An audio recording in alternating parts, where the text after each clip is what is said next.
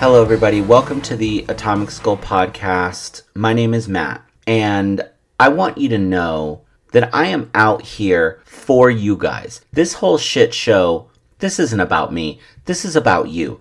I am here to educate and entertain, to infotain, if you will. My purpose is to spend my time, effort, and energy maximizing your infotaining experience so that hopefully, even in a small way, you all become a little bit better people by the time each episode is over. And no, don't thank me. Venmoing me coffee money at Atomic Skull Podcast is thanks enough. But it is to that end that I, in purely accidental fashion, a true slip of the thumb on my remote control, somehow I made my way to the after hours section of the Showtime app, which, by the way, is one item on a long list of apps that I do not pay for. And I thought to myself, oh no, I need to get out of this category immediately. While scrolling down to find the exit button, I started unintentionally perusing the fine selections that were in front of me on the screen, and I found a title that I just couldn't bring myself to pass up. And God forgive me, I made the difficult but necessary decision to watch this feature film for the sole and singular purpose of giving you, my cherished and beloved listeners, a thorough and comprehensive review that you did not ask for of the art and the evolution of the simulated intercourse skin flick in the year 2023. I know that there are other podcasts out there where the hosts are just watching porn to watch porn, but that's not the kind of branding I want to be associated with this program. I take that extra step. I go to 11. I go one louder. I'm doing the research. I'm looking at the tits intently for you.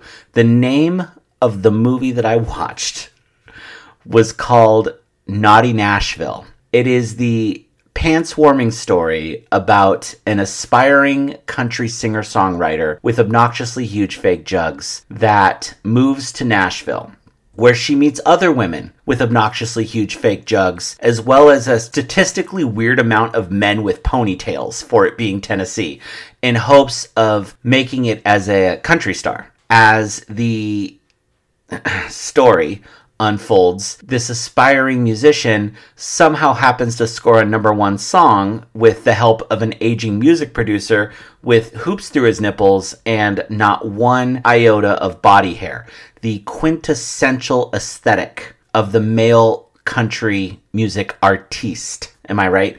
It made me think a lot of A Star Is Born because it reminded me that Lady Gaga and Bradley Cooper definitely fucked while they were filming that movie. I'm not sure if I've mentioned that before, but back to Naughty Nashville. I think the Showtime website put it best when they quoted that the runtime for this movie is 78 minutes. The most entertaining part, by the way, is that there were constant mentions of how amazing this #1 song that was written was and how it was taking the country world by storm.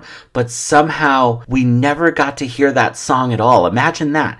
In fact, one of the other little tidbits for you about the movie that I loved, several people were holding and touching multiple guitars throughout the movie, but not one single note was played. Also, the only time someone was wearing a cowboy hat was when they were wearing nothing else, which made me think of what had to have happened in that situation. The guy had to take off his clothes and then put on the cowboy hat, right? Perfection. The chef's kiss of the whole picture was during every sex scene. At least one of the people participating was wearing cowboy boots.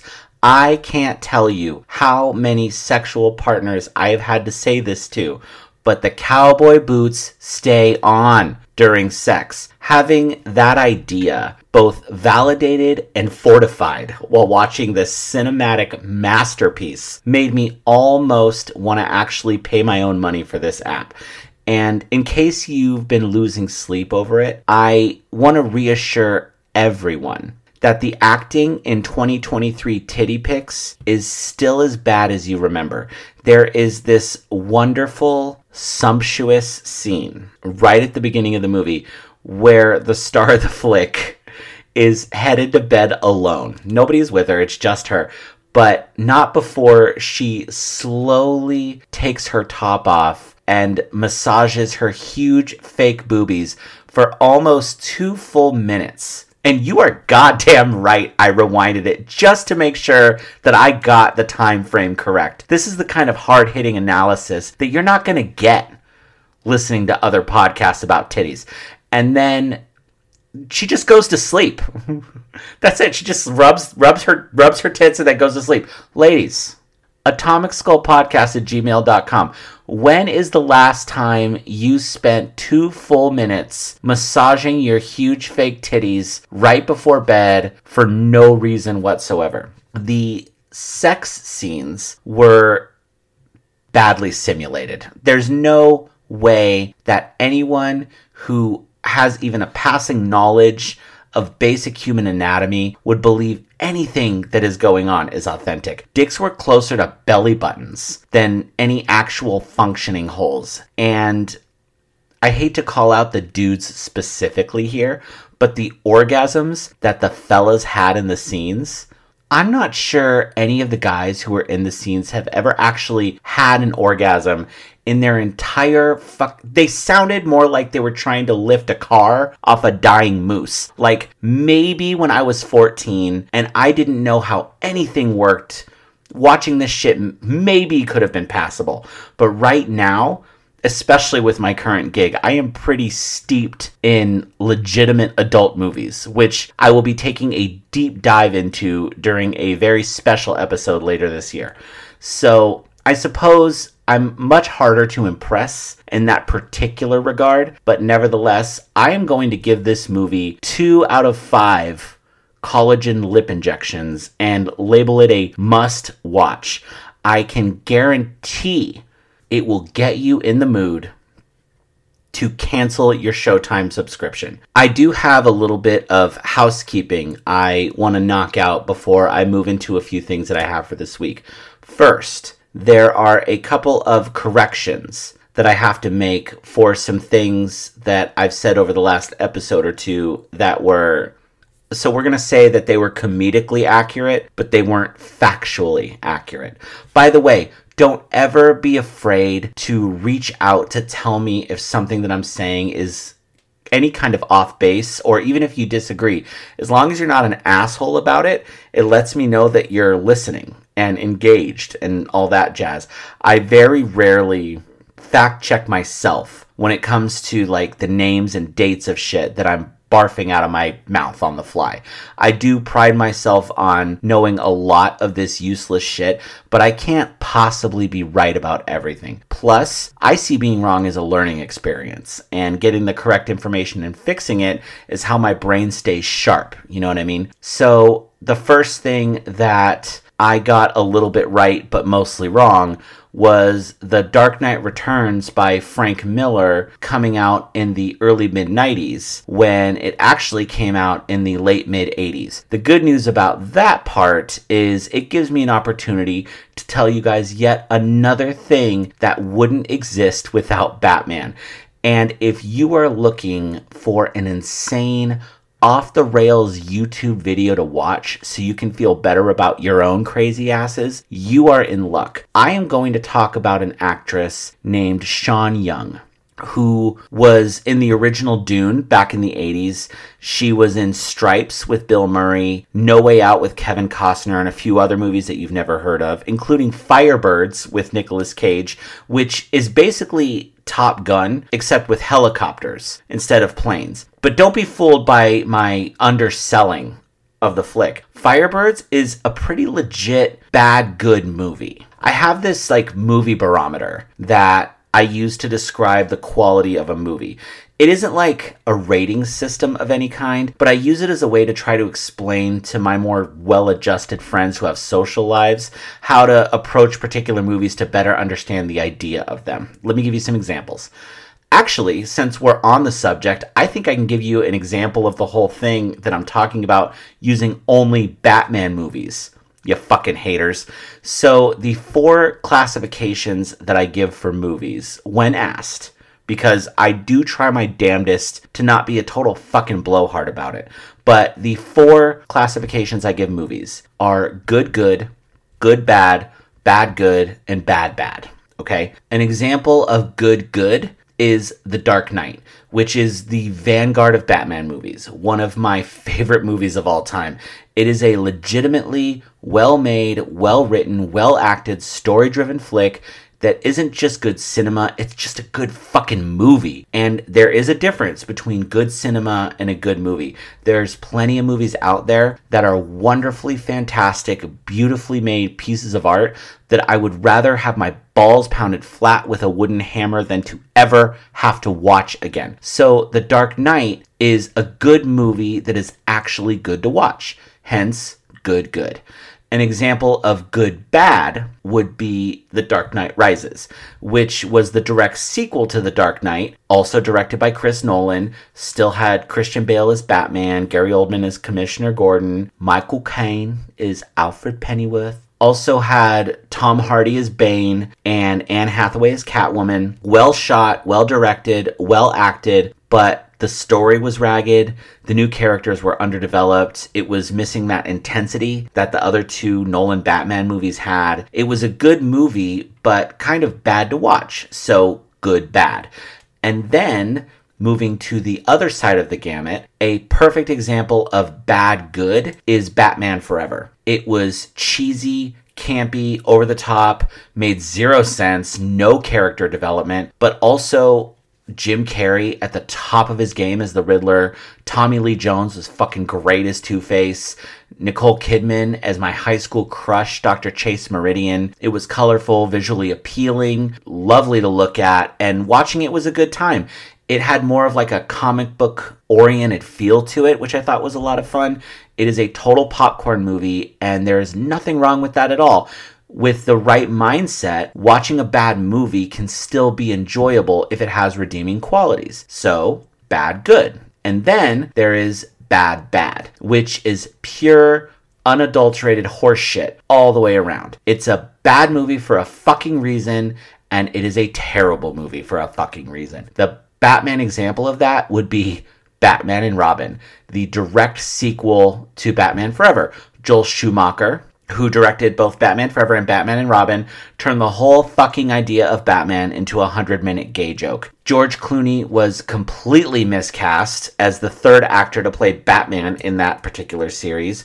Arnold Schwarzenegger played Mr. Freeze, delivering the worst cold base puns that would even make every New Balance shoe sporting, blue jean wearing, Applebee's loving dad roll his eyes. You know, you're not gonna put me in the cooler. That kind of awful shit.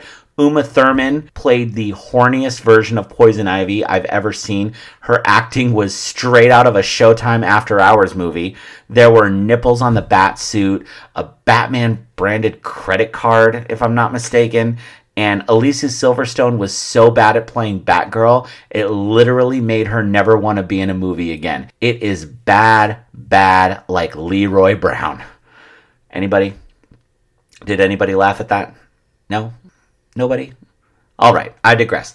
Let's get back on the rails. So, Sean Young starred with Nicolas Cage in Firebirds, but the role Sean Young was most famous for was playing Lieutenant Lois Einhorn and, spoilers, Ray Finkel in Ace Ventura: Pet Detective, which is one of the greatest comedies of the 90s. It is also one of the most horribly aged movies of all time. We are going to take a deeper dive into 90s movies in the coming weeks because there are a lot of flicks from back then that are not really as ethically sound as you would think they are.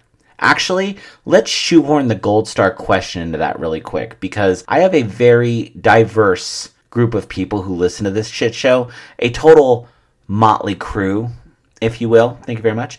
This week's gold star question, all right? What movie from maybe your childhood or your teenage years, let's call it your acne-hood. What movie from your acne-hood, when you look back on it, or if you've watched it again more recently, did you realize aged terribly?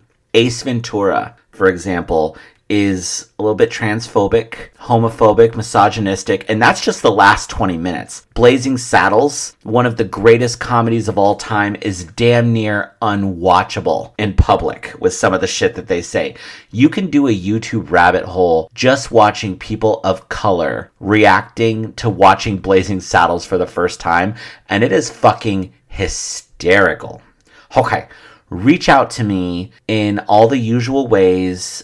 atomicskullpodcast@gmail.com, Instagram @atomicskullpodcast, slide into them DMs, and give me your answers to the most terribly aged movie. The only caveat that I have is that it can't just be any old movie. It has to be something that you liked when you were younger because it gives it that extra oomph. Okay, now send me that answer and we'll talk about them next week. I can't wait for that. I promise I won't judge you, but I do reserve the right to give you a light roast. So, back to the point that I was originally making about what gem we wouldn't have if it wasn't for Batman. When a sequel was announced to Tim Burton's first Batman film, word got out in Hollywood way back during casting and pre-production, really, really early when the movie was being developed, and I think it was the early 90s, that Catwoman was going to be cast and that the character was going to play a pivotal role in the flick. Sean Young, who was originally cast in the first Batman movie but had to drop out, went on the old school Joan Rivers talk show. And this was in like 1990, maybe 91. You got to look it up, guys. And it is certifiably nuts. It is all over YouTube. Sean Young went on the Joan Rivers show unprovoked. She wasn't asked to read for the part. She wasn't even in contention for the role. She goes on the Joan Rivers show in a homemade Catwoman costume and stated her case in character as Catwoman. I guess like a version of the character that she developed on her own. She stated her case on national TV as to why she should be cast in the role of Catwoman. Go on YouTube and just search Sean Young Catwoman. And after you watch the whole clip, keep in mind, my response to all of it is I'll have what she's having. Without Batman, we would have never gotten that bonkers clip that brings me uncomfortable, cringy joy every time I watch it. Batman is truly the gift that keeps on giving. The second thing I need to fix is when I mentioned Say Anything a week or two ago, whenever the fuck I did it. I mentioned John Cusack and then mispronounced the name of his co-star, which I did have to look up. And when I put it in my notes, there is a rumor going around my office that I was on an edible and I put her name in my notes wrong and then read it wrong when I recorded the episode. My fault entirely. The name of the actress from Say Anything is Iona Sky. As the kids say, that one was my bad, but as I said before, Iona my mistakes. While I'm at it, I want to do a quick postscript for something that I mentioned way further back. If you guys remember, I had a bit of fun with the Death Cab for Cutie and Postal Service co-headlining tour that is starting later this year, where I may have talked about how it would be the perfect show to catch up on those naps that you guys have been meaning to treat yourself to. That bit actually led to my first angry response from a listener, which I took a screenshot of and I hold very near and dear to the rotting hole in my chest that I still sometimes jokingly refer to as my heart. I could actually do a whole ass segment of ways that I have pissed people off with my musical hot takes. I once made a coworker, and this is true, literally cry and walk out of his job because I was making fun of him, the band Him, His Infernal Majesty Him.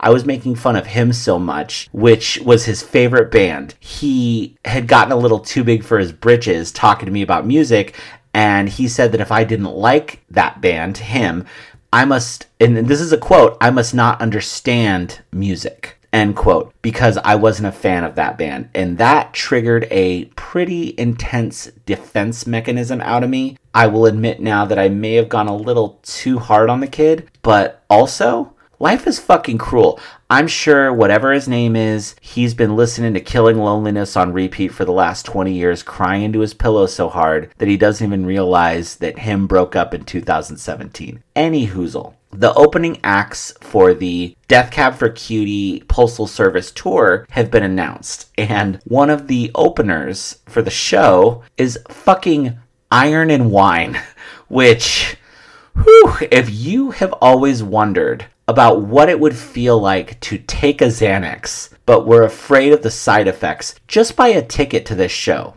It might be a little more expensive than a Xanny bar, but you wouldn't have to worry about any of the addictive properties. The tour starts in, I think, September. See if they have any of those VIP Tempur-Pedic packages left. I think they should just call it the ASMR tour. And if any of you guys are a little salty about that, you can direct all the hate mail up your butt and around the corner. So my beautiful wife and technically former girlfriend, Mrs. What's-Her-Name, and I just celebrated our 3rd wedding anniversary, sort of. So we got married on February 29th, 2020.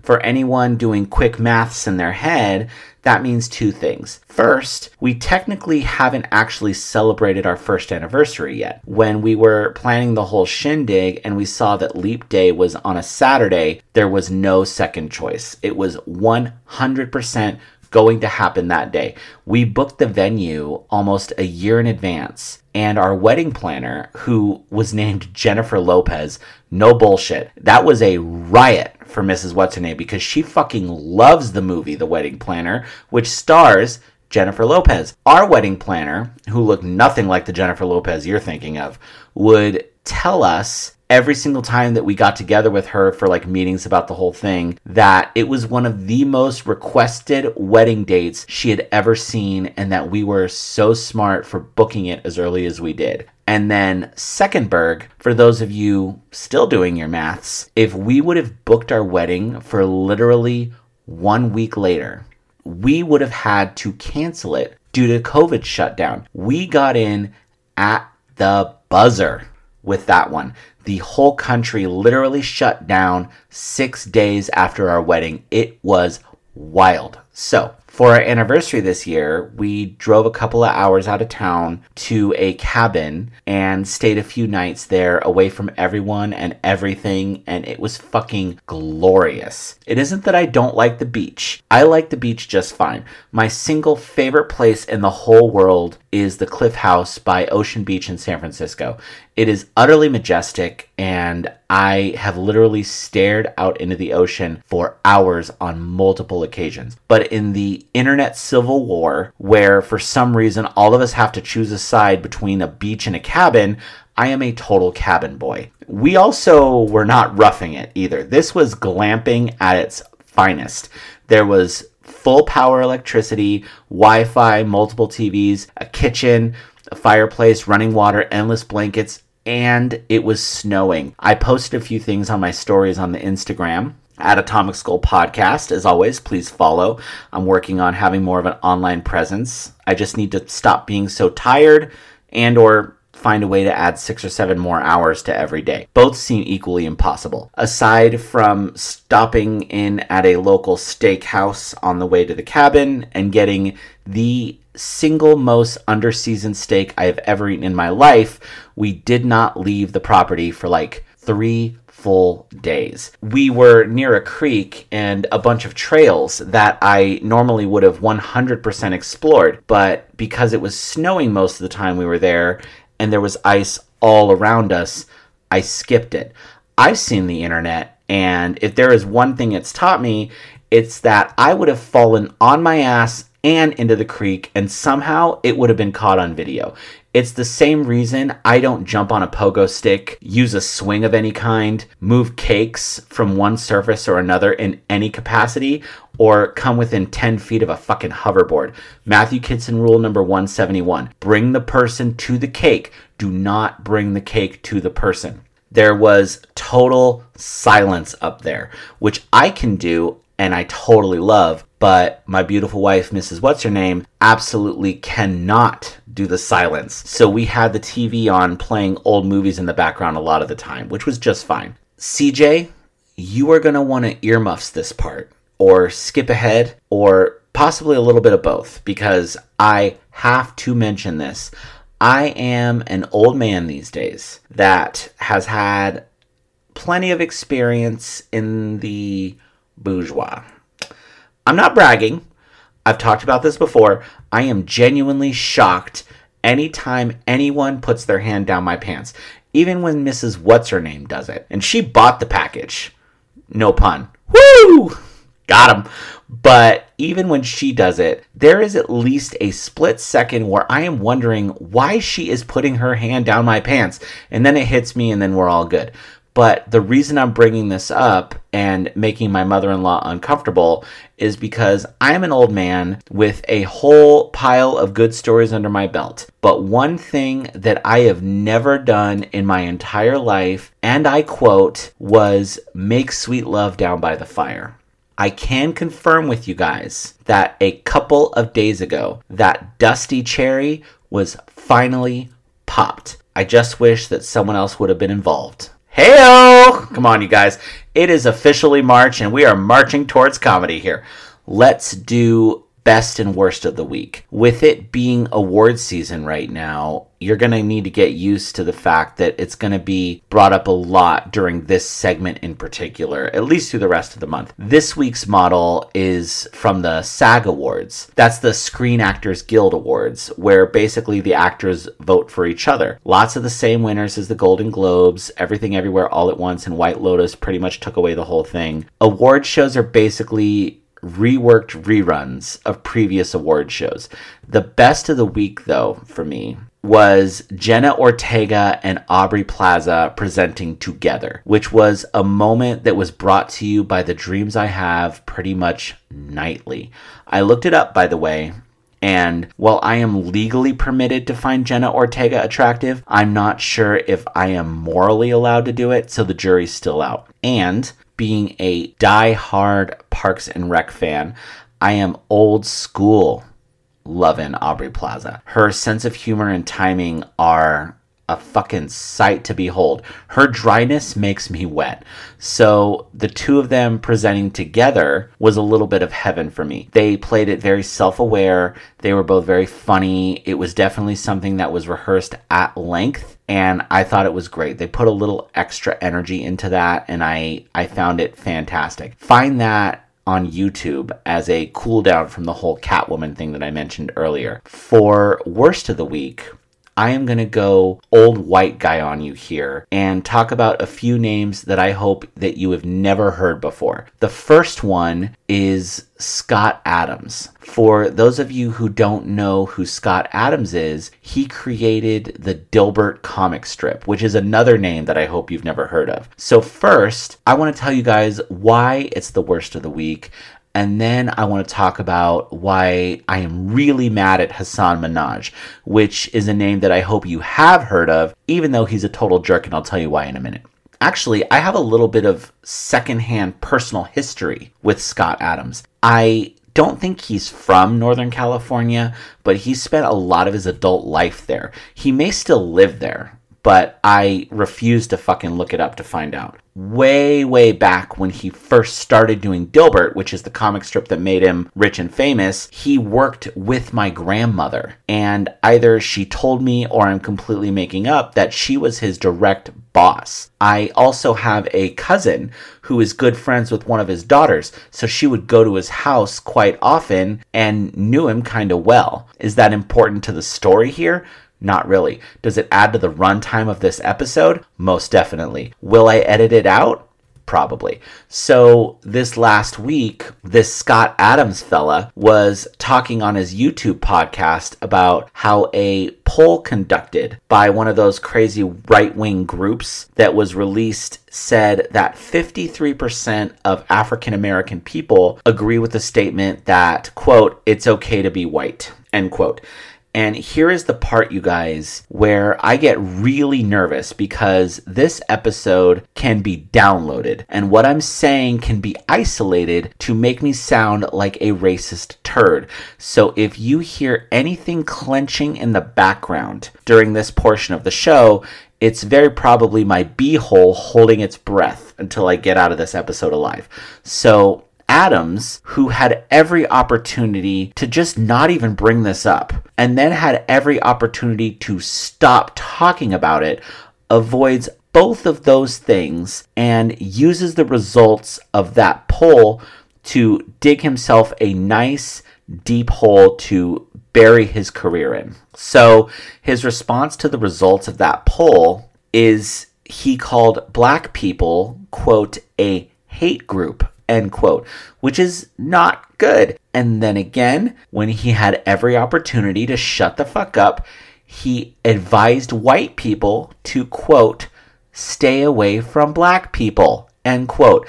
And then when he still had every opportunity to shut the fuck up after that, he went into detail about how he purposely purchased a house in a neighborhood where there is, quote, a low black population, end quote. Since that happened, every single newspaper that is left, which is not a lot of them, have dropped his comic strip, and that is the end of that, and that is the end of him.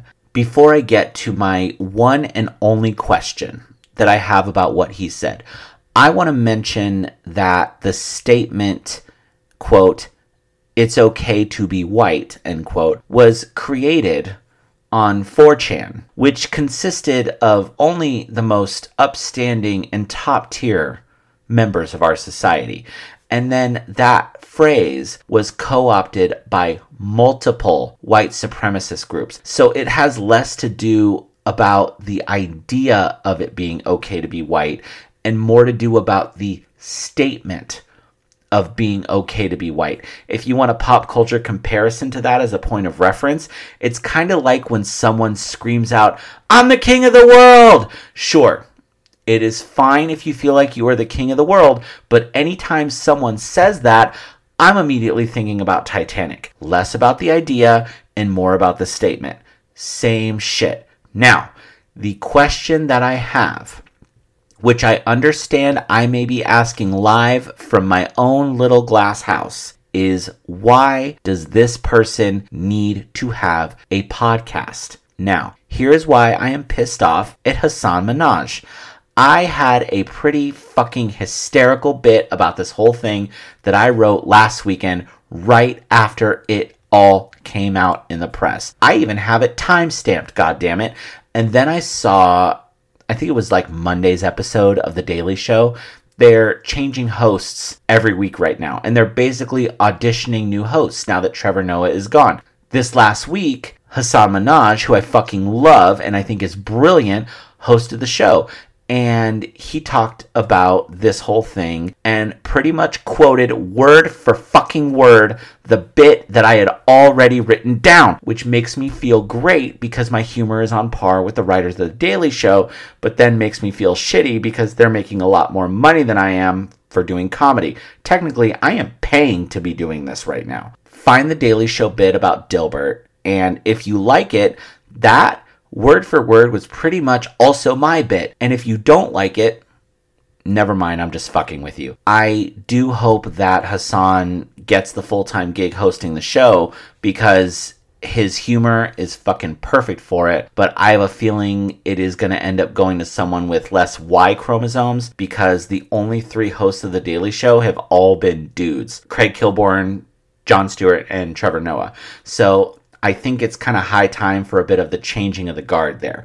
For the record, that is complete conjecture based on the zero experience that I have being part of a team that chooses hosts for late night news parody shows. But what I do know for sure is that Samantha Bee is out there somewhere. That is all I'm saying. For me personally, whoever hosts the show that I love and have been watching literally since the first episode, the only criteria that I have for them is that they are funny and confident. If they are funny and confident, they will be successful.